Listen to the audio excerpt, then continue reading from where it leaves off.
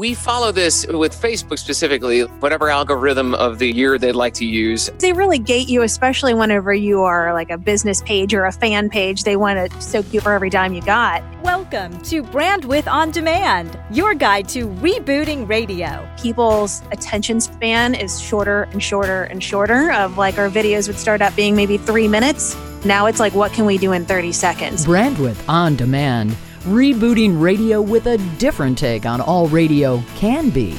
Now your guides through the Mediamorphosis, David Martin, and author of the book Brandwidth, media branding coach, Kipper McGee. This time, Brandwidth On Demand explores the evolving awareness of the importance of all day parts to a winning radio station. Few stations get this, as well as Hubbard's B105 WUBE Cincinnati, home of afternoon stars Amanda and Jesse. You'll see their individual bios along with links to some of their interesting online stuff in the show notes. Brandwidth On Demand is proud to welcome Amanda Valentine and Jesse Tack, B105's Amanda and Jesse. Hi there. Hey, everybody. Welcome. Somebody laugh from the air chair over here. So, I think it's fair to say you guys have been doing this for a minute. What things, in your opinion, make your show really stand out? I'd say that first and foremost, and we've known this since we first met, is that Amanda and I think very similar in our, what would you say, our goal or our philosophy on radio is the same, which is to do things different, be innovative, not to do the same old thing over and over. Well, and to just be fun, too. I've done morning shows for a really long time, and the difference of an afternoon show compared to mornings is people are driving home from work. You want to be in a good mood. You want to like lighten the day up. So I think for us, secret to success is just having fun and not taking ourselves too seriously and just making sure that everybody is just kind of playing along. And Amanda, to chase that for a bit, since you've done both mornings and afternoons, how do you feel about doing afternoons? How is it different from doing mornings? I love doing afternoons. I mean, I love doing mornings too. And I did mornings for over a decade. But I think the thing for me that I really enjoy about afternoons is it does have that more lighthearted atmosphere of you don't really have to take on those really heavy news stories, which can take over an entire morning show. And I mean, it's news. It should be talked about. But in afternoons, we'll mention it, we'll talk about it, but it has such a lighter tone and it's not so heavy. And also not waking up at 3:30 in the morning is great. Oh, yeah. But I just love that afternoons. I mean, outside of just the schedule, it's just definitely has a different air around it than mornings of just more lighthearted. Thinking about radio and audio in general, what ingredients do you see are necessary for any station, any show, any day part to create a truly noteworthy performance? One of the things, and this might tie into something else we talk about at some point, but I'd say is having support from management.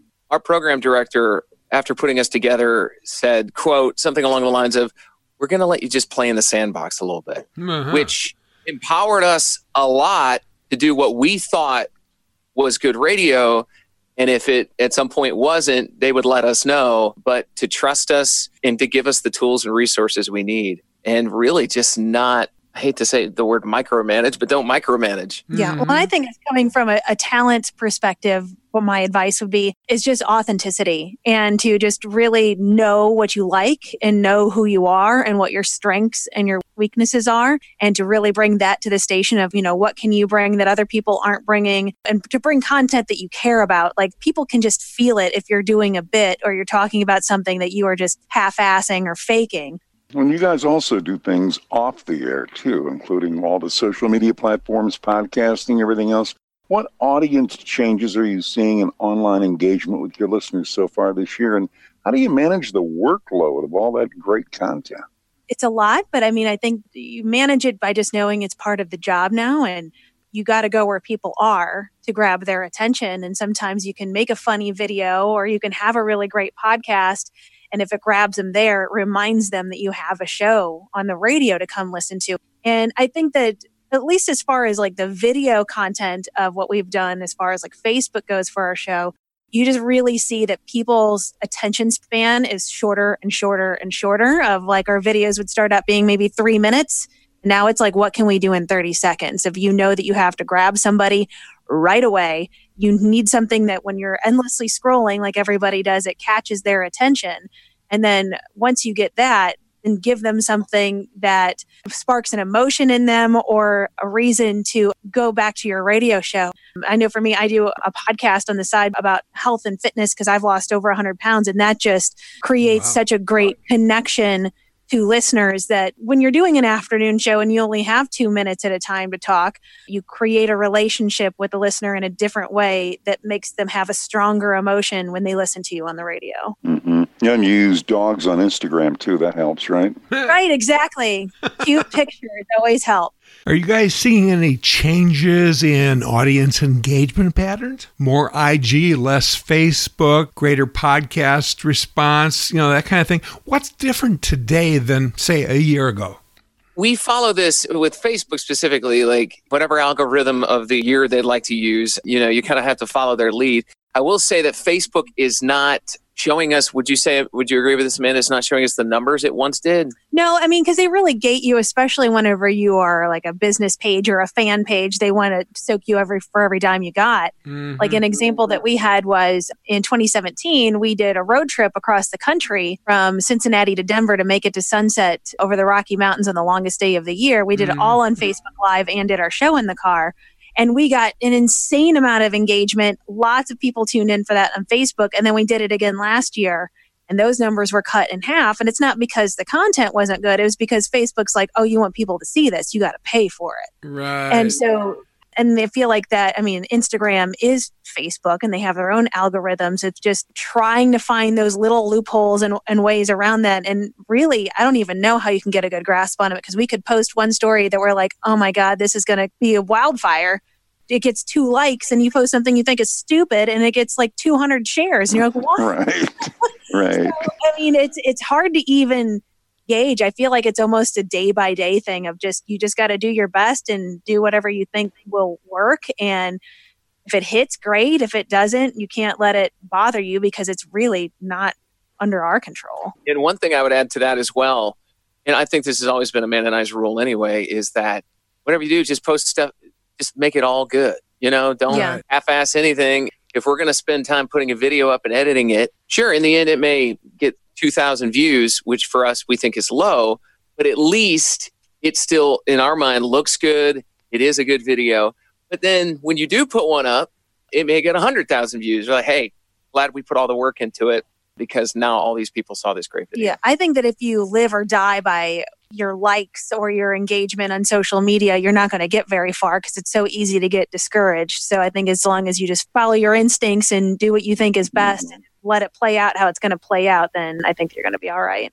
Well, you show up. That's the most important thing. Shifting gears just a little bit, in your experience, what makes a good PD for you guys? Any stories of a previous PD who maybe didn't quite get it that you'd like to share? Of course, without naming names, unless you really want to. Well, my answer to that, actually, I'll tie it back into what we had said before, is a good PD is one that stands back, observes, does not micromanage. And I have not been a PD, and I know that would be possibly hard for me as a program director to not want to do that. But I will say, Amanda and I, if we screw up or if we go too long, like we know it, like we punish ourselves mentally already as it is. And I think our program director knows that. So it's got to be something pretty severe. But I'd say that is a big key. Let your talent shine. They're there for a reason. I agree with that. I also say I really appreciate a PD that is a risk taker or will allow you to take risks of just like, try it. Well, let's just see what happens and be cool if it fails, just to like allow you to try something different because you feel like it might work and to trust you as a talent. I think that's awesome. I also feel like just a PD that gives a damn, because I've had a lot that you're just kind of like, well, they're just kind of coming in and looking like they're busy and bouncing. It doesn't create a great environment whenever the person that is in charge of the ship doesn't really seem to care as much as you do, and I'm not just saying this because he's my PD now and sucking up, but Grover is just awesome. He loves his job. He loves this radio station. He loves his staff. And you can just feel that, and it makes you want to do a better job. So again, it all comes down to when just any management is encouraging and they care about you, you care more and you want to do better at your job. Not like, when the hell can I get out of here? I'm going to hit all access and apply for something else for somebody else that would care about me more than this place. And, and I've been in those environments too. So I think that just somebody that loves the job and it shows is important. We are with the amazing Amanda and Jesse from B105 in Cincinnati. We'd like to thank Steve Reynolds, a previous guest, for recommending these superstars to us. Somebody you'd like to hear from? We'd love to hear from you. Email your suggestions to show@brandwithondemand.com. And if you haven't already, please hit the follow button wherever you get your podcasts. You can also leave a review. And above all, please spread the word. Tell your friends. Brandwidth On Demand, helping you create great radio 15 minutes at a time. Coming up, Amanda and Jesse share things they know now that they really wish they'd known way back when.